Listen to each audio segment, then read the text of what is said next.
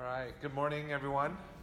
Turn with me to I guess you could turn there. Genesis chapter 38. We're continuing on in our scripture reading. And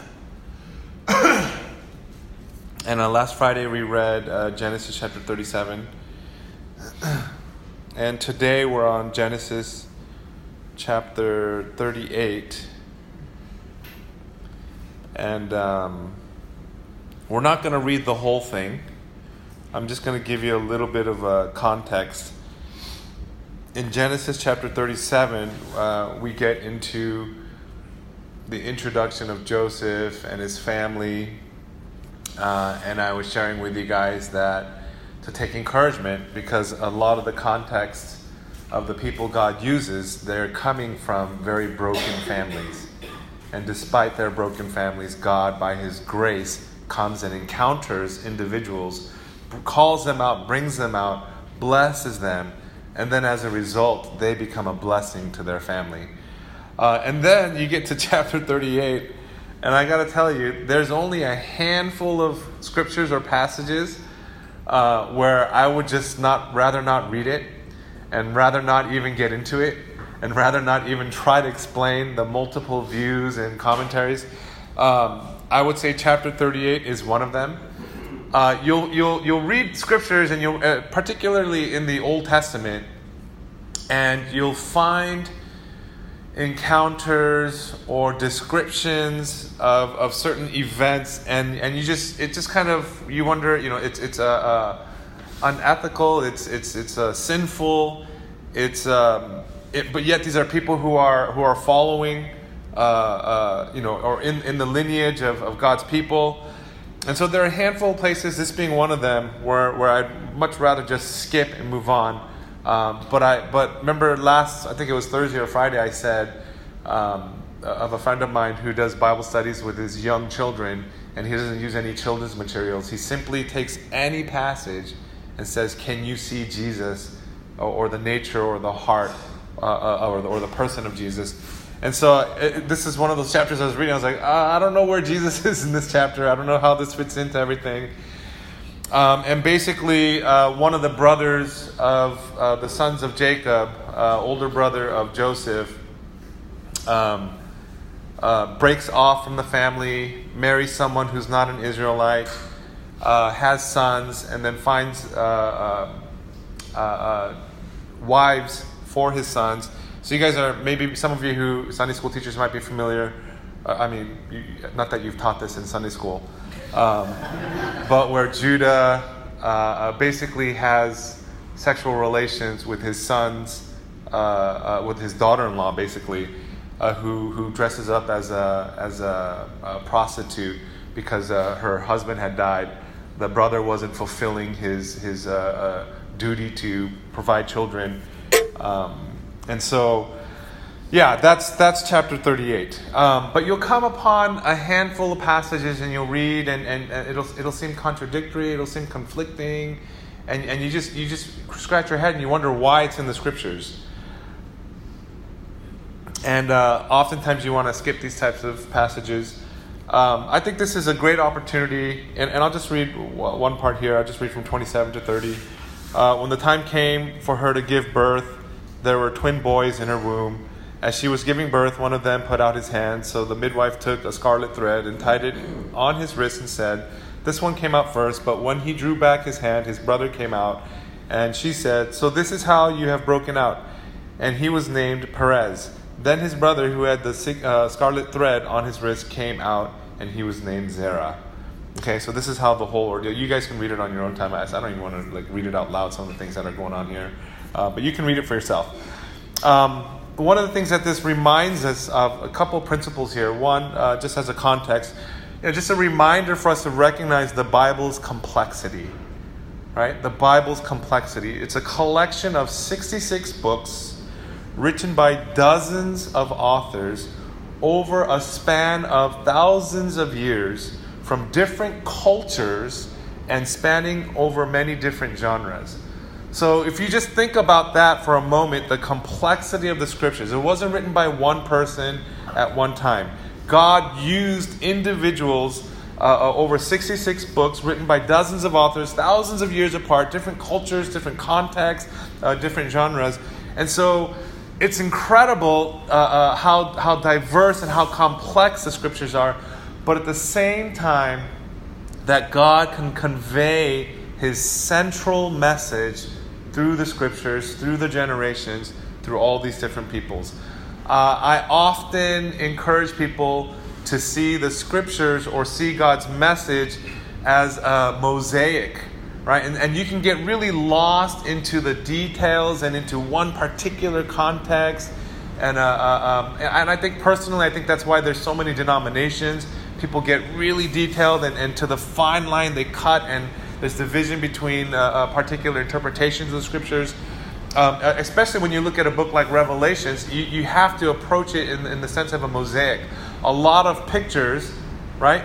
That when you take a step back, you see the whole picture or the person, the image of Christ through these texts, through these scriptures, through these examples. But sometimes if you get too close, you lose sight of the big picture, right? You guys have seen a mosaic, right? You guys have seen pictures when, you understand what mosaic, a picture made up of many pictures. If you get too caught up into one, you can define your whole walk or Christian faith in one aspect when actually it's much bigger. It's a person. The whole of scriptures is pointing to that of a person, not of a religion, and that's Jesus Christ. So that's one thing to be aware of. Secondly, and I've taught this principle before. I don't know if I've taught it on a Sunday, but I've definitely taught it on an EMP. And this idea of prescriptive versus descriptive. Prescriptive versus descriptive. So when you read the scriptures and you come upon a particular context, the danger is to take any passage in any context and say, well, that applies to me, and to take it as prescriptive versus descriptive. And so when you read a passage, there are some difficult places where God uses Israel to wipe out whole nations and peoples, including women and children. And so you couldn't read that particular passage and say, well, as a believer, because this is scriptures, that applies to me. You couldn't read the Old Testament and say, well, look, Abraham or some of these patriarchs had multiple wives and concubines. Well, so if they did it, then it's okay for me. No, it's descriptive. It's particular to their culture and their context. In the New Testament, it's explicitly and clearly says one man, one wife. Okay, and that was the design by God from the very origin of Adam and Eve, right? But cultures and contexts and brokenness and sin. So what I'm saying is, if you wanted to, outside your church, outside your pastor, outside your spiritual leadership, because you're an independent Lone Ranger Christian, if you wanted to, you could take whatever passage you wanted to of your own mind and right and say, well, this is how it applies to me. And I'm telling you that's wrong. Okay, you can't do that, right? It's prescriptive versus descriptive. Certain things, it's simply a historical account or description, and certain things are prescriptive. The Lord says, do this, 1, 2, 3. The Lord says, do not do this, A, B, C. And so you have to be really careful. You have to be really humble when you approach the scriptures. So there are certain things that the scriptures that God is just describing a certain context in which he's going to pull out grace or he's going to pull out purpose and the bigger picture. And there are certain things where God is very precise and prescribing a way of life. Does that make sense? Right? And so the trick is then, how do you discern? How do you discern which is prescriptive? How do you discern which is descriptive? How do you discern, especially if it's something that you want God to do for you? Right? When I want God something to do for me, I often look for proof in the scriptures to support my case. Does that make sense? And that's very dangerous. That's very dangerous. It's the same thing as a selective reading, right? We bypass the difficult things in scriptures or the requirements or the challenges of God, and we just feed on the good stuff, the easy stuff, the sweet stuff, right? Well, you're going to have a one-dimensional, one-sided walk relationship with God. It's going to be a one-way street. Okay, so prescriptive versus descriptive. Here's a really good quote from a commentator. You should read the literal parts of the Bible literally and the figurative parts of the Bible figuratively. Recognizing the difference is the hard part. right? So there's one aspect, literal, figurative. Recognizing the difference would be the sign of maturity. Prescriptive versus descriptive. How do you know when God is just giving a context, not necessarily prescribing a way of life? Well, if you boil all that down, really it comes down to the simple fact that we were driving home even yesterday, which is you need the Holy Spirit. Right? I know of PhD scholars who teach in secular universities the scriptures, and they can probably quote and reference in context and historical context scriptures better than probably the majority of the pastors that I know of. But that doesn't mean they know God. Right? You need the Holy Spirit. You have to have revelation. The scriptures has to come alive as you read it through the Holy Spirit, so that you can have an encounter with a person who loves you, a person who is God, creator of the universe, who intended and planned and purposed and put everything into motion so that one day through these scriptures, through all these multiple generations of witnesses and cultures and thousands of years, that you would come to this singular central message that God loves you so much that he came down in the form of Jesus Christ, and that he wants to have a personal, intimate relationship with you, and that he wants to pour out his Spirit upon you. So we have to have the Holy Spirit. Think of Paul, for as much fervor and passion that he had as Saul before he got converted, until he encountered Jesus, until he encountered the Holy Spirit, he was simply on fire for a religion. You have to look for a person, not for a teaching, not for rules, not for laws. You have to look for a person, and that person is Jesus Christ. So when you look at this, passage in chapter 38, this horrendous, I don't want my kids to ever read this chapter until they're maybe 30, and I were to ask them, okay, where is Jesus in this, and I'd be afraid that they, would be impacted in harmful ways. Just adulterous relationship, a father. What's this guy doing? Going out and all these things, anyways. And so, where is Jesus in this particular passage? The eventually has two sons, Perez and Zerah. Well, I'll get back to that in a little bit. Okay. I know where he is, by the way. I'm not trying to find him right now. He's right here. I'm trying to a little delayed effect to close out with it. And then we're going to go on to chapter 39, which is a chapter that I do want to teach on. And so let's read there, chapter 39, and then we'll come back to chapter 38, and we'll close with there, okay? Chapter 39, verse 1, the ones that we teach in Sunday school, we bypass, chapter 38 doesn't exist. Now Joseph had been taken down to Egypt. Potiphar, an Egyptian, who was one of Pharaoh's officials, the captain of the guard, bought him from the Ishmaelites who had taken him there. The Lord was with Joseph so that he prospered, and he lived in the house of his Egyptian master. When his master saw that the Lord was with him, and that the Lord gave him success in everything he did, Joseph found favor in the eyes and became his attendant. Can you guys just read that for a second? Annie, can you pass me my water, please? Just continue reading on your own, verse 4.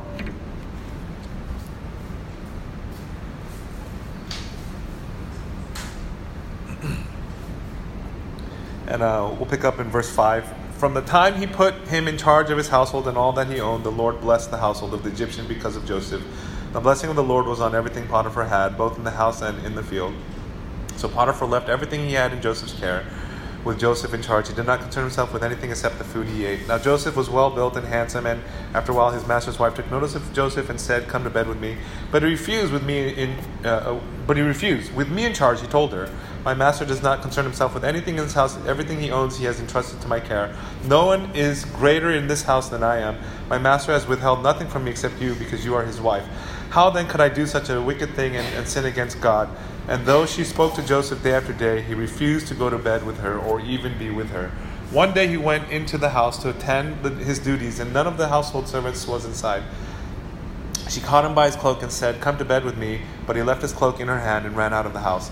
When she saw that he had left his cloak and in her hand had run out of the house, she called her household servant. "Look," she said to them, "this Hebrew has been brought to us to make sport of us. He came in here to sleep with me, but I screamed. When he heard me scream for help, he left his cloak beside me and ran out of the house.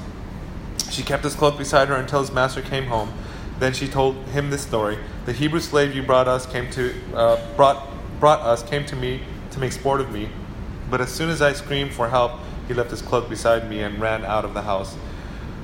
When his master heard the story, his wife told him, saying, "This is how your slave treated me." He burned with anger. Joseph's master took him and put him in prison, the place where the king's prisoners were confined.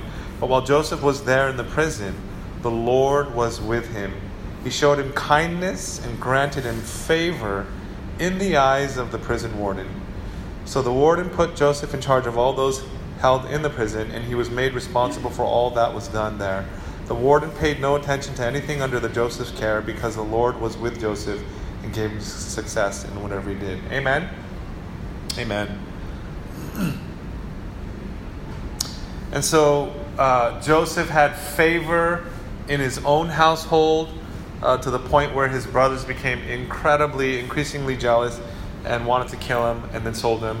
Joseph then found favor when he was sold into slavery and under the care or under the oversight of Potiphar.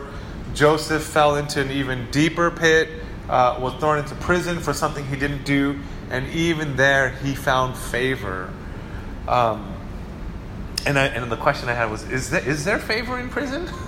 like what does God's favor in prison look like? A few extra rations of food, a little bit more time out in the yard. I don't know what prison looked like back then, but a little bit more sunlight, a responsibility. I'm beginning to think that there's a correlation, right? Because if Joseph is having favor in prison in a state in which probably most of us would be very upset and would be complaining and angry at God, and God is giving favor and he is receiving favor and he is in fact favored, I'm beginning to think that there's a correlation between our attitude and the favor that we receive from God. Because I think that if I were in that situation, that I would just be angry and depressed for a pretty long period of time, having done everything right, but yet at the same time being dejected and being demoted.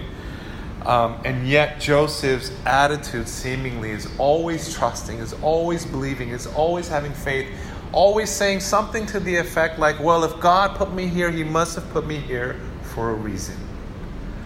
I think every position, whether betrayed by his family and his brothers, whether betrayed by his boss's wife or a certain context in his work, whether put into prison for something he didn't do, I think that if Joseph can receive such favor in these contexts, that he must be thinking something like, well, if God put me in this circumstance, this particular season of my life, there must be a reason, because I know God is good. And I'm unwavering in that belief. And so there must be a reason. And so I'm going to serve these people as if I'm serving God himself.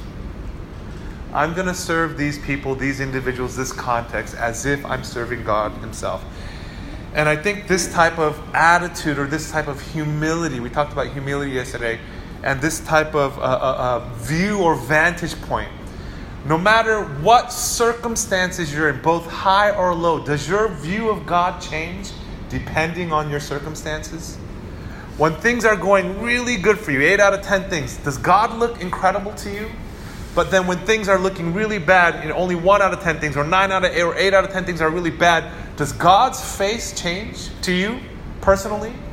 Does his thoughts towards you appear or seem to be negative? Well, that's what would be called an environmental Christian. An environmental Christian is someone whose faith and following of God is highly dependent on their circumstances. For example, if you're in Singapore and you're part of house church and you're going to church every week, there's some safeguards, accountability, and we follow God in certain contexts. But then when we leave Singapore, when we're on vacation or when we're on work trips or when we're alone, then it's a totally different story. Our value systems become totally flipped, and the things that we value and our behaviors and things totally take on a different context. That's an environmental Christian. You're a Christian when there are other Christians around, right? And so For Joseph, that's not the case here. No matter how many people betray him, no matter how many people leave him, his vantage or viewpoint of God never changes. And so that is why I believe that God's favor was always with him. Because everything he did, he never did it for his dad.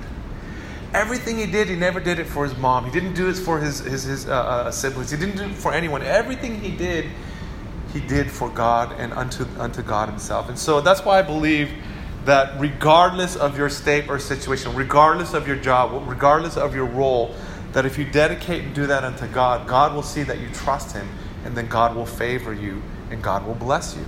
Amen? I absolutely believe that.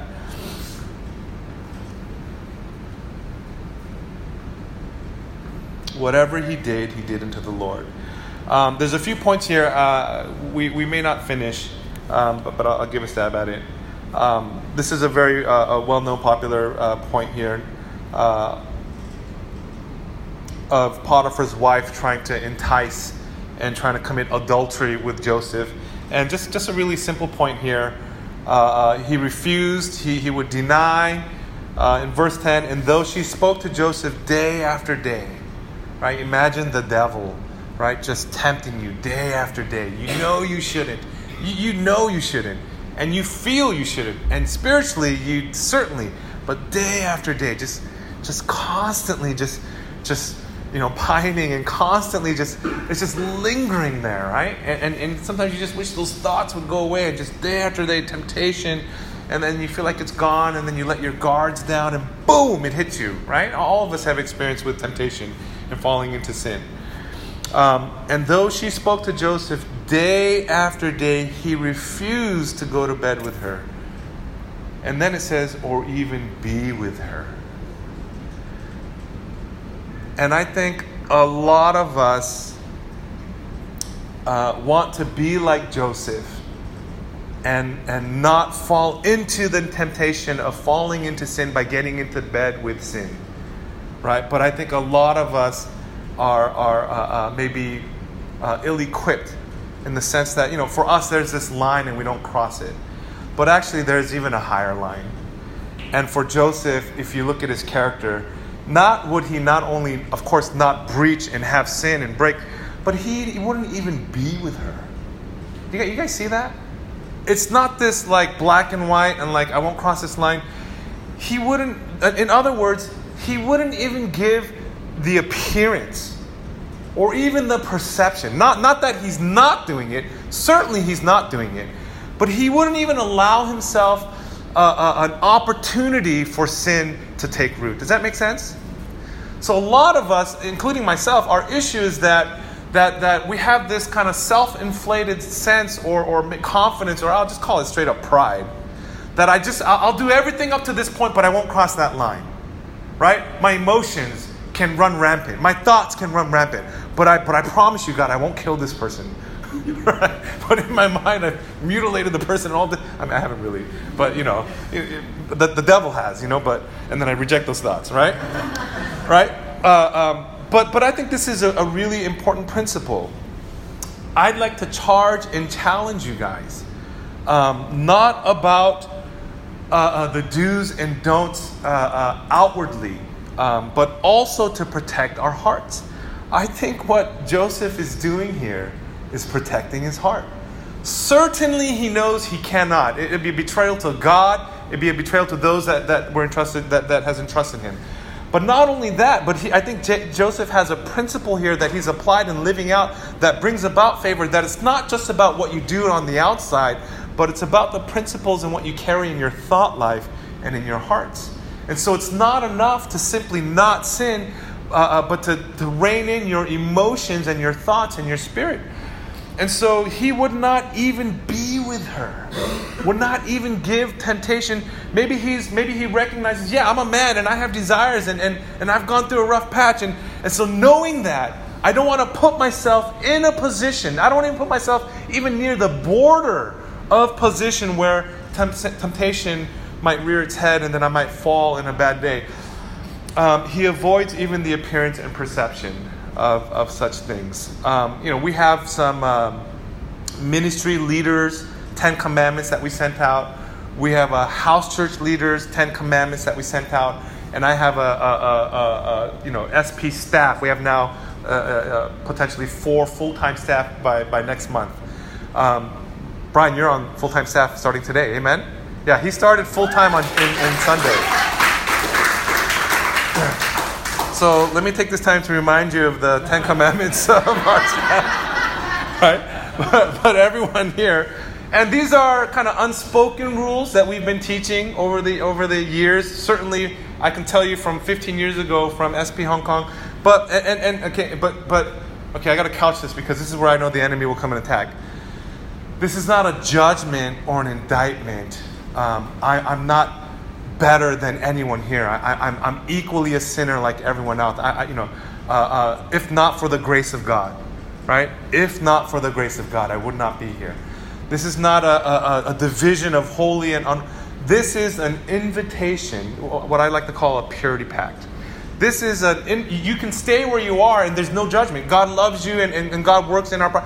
But for our leaders, this is an invitation for you to step up, to lay more on the altar and to give God more room to bless you and for you to experience God. So this is I don't want to call it a regulation or laws. I call it a purity pact.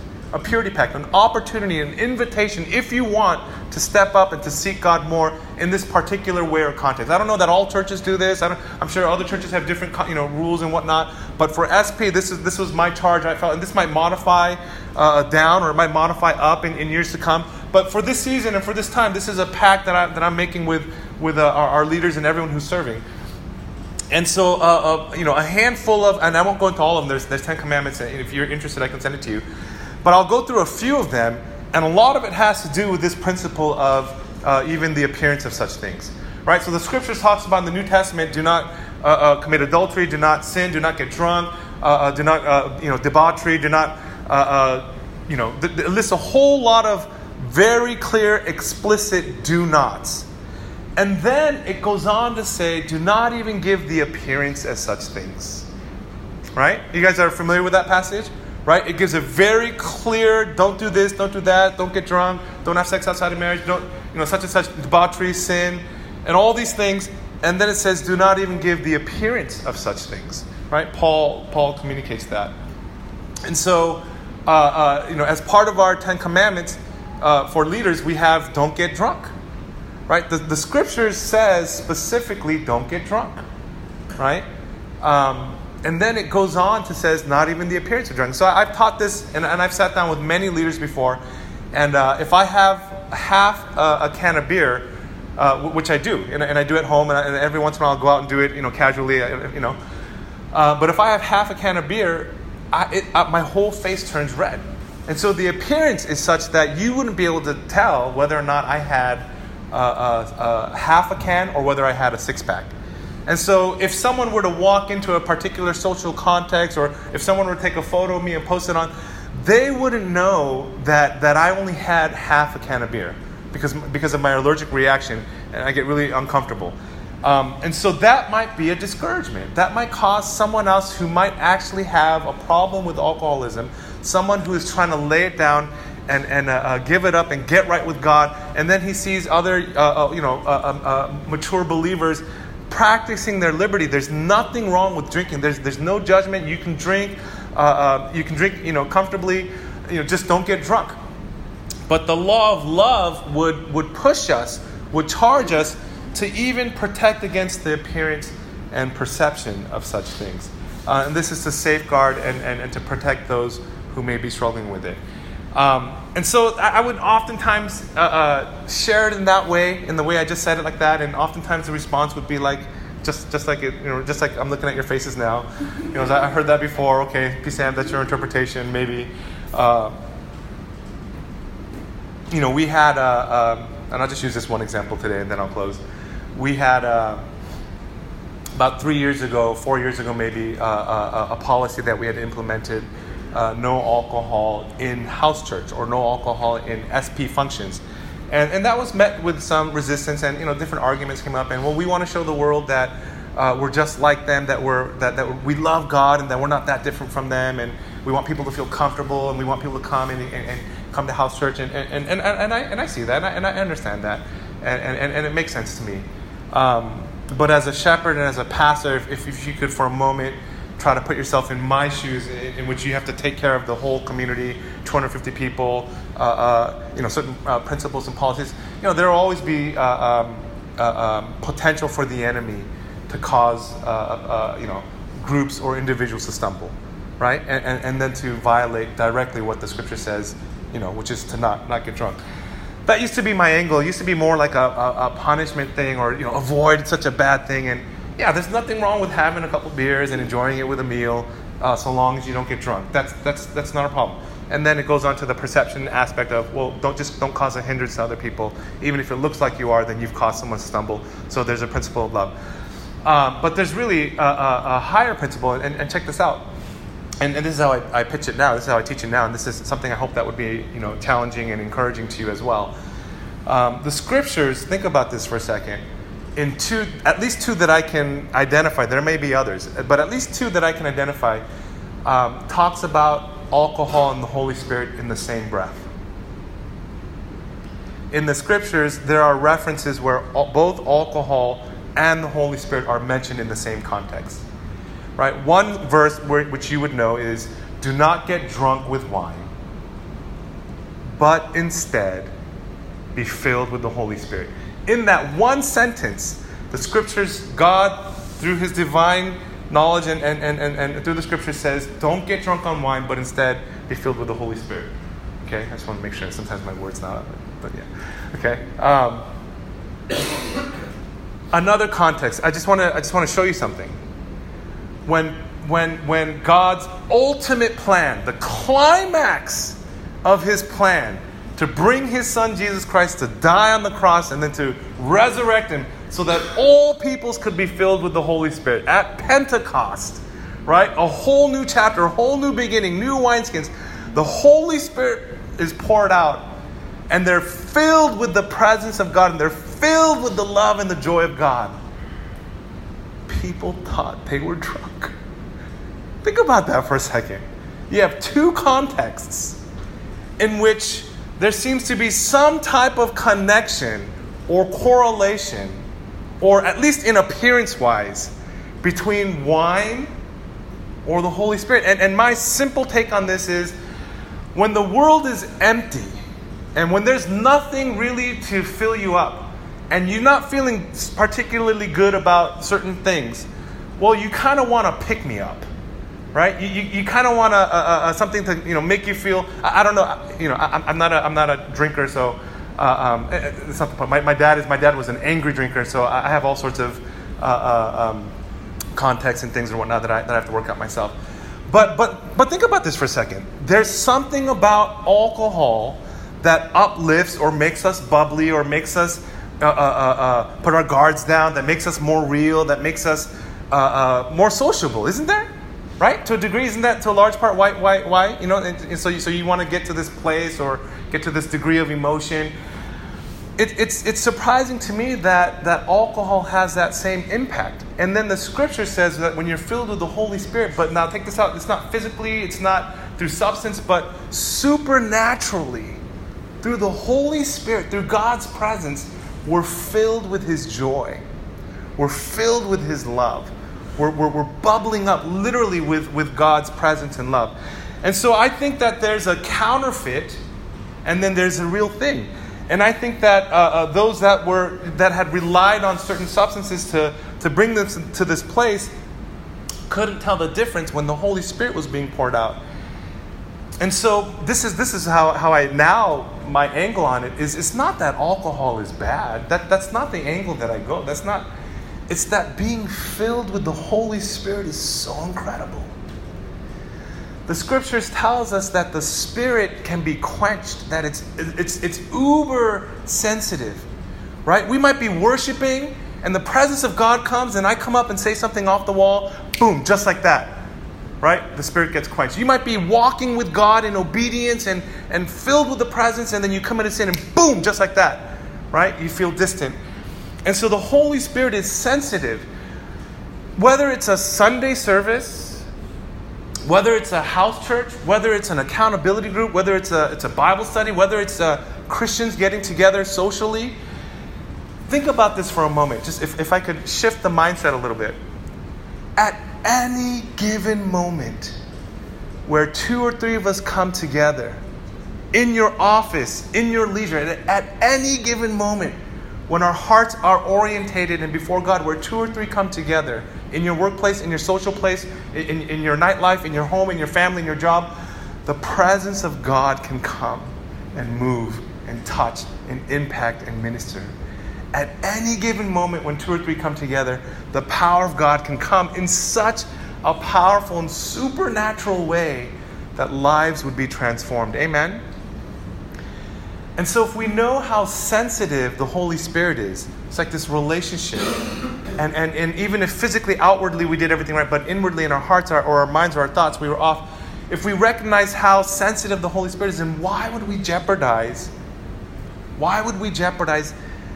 any opportunity for the Holy Spirit to come? Because when the Holy Spirit comes, as you know, in worship, man, it's powerful. When the Holy Spirit comes in your house church, it's powerful. When the Holy Spirit comes in your home, it's powerful. Why would we jeopardize anything that might hinder or even take away from that? Does that make sense? Right? So it's more of a positive push. Like, man, if we did it right and if we really humble ourselves and if we put away distractions, man, the Holy Spirit can come and impact and just incredibly pour out on the people, on the church, in our communities, and lives will be changed.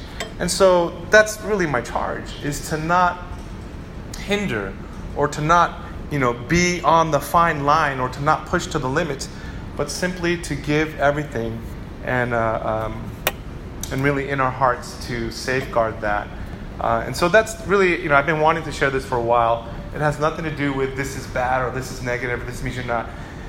It's that when we intently together as one body seek after God in this way, I think that God will absolutely bless.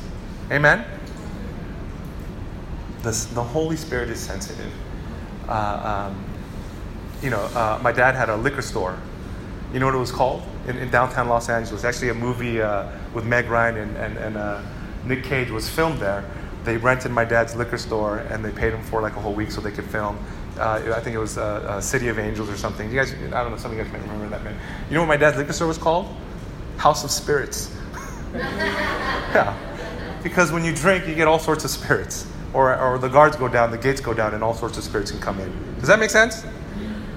So keep your gates up. Right? And let one Spirit, the living Spirit, be the source of your undying, bubbling up from the well of your stomach into heaven connection with God. It's that good. It's that great. When you get a taste of it, man, it's like nothing else you ever need. Amen? And I would love to have a glass of wine or even a beer with you one-on-one in a non-social context, and don't post it on social media, just to show you that I mean what I say. Okay? Does that sound okay? We'll land there. Okay, let's bow our heads and let's invite the worship team up.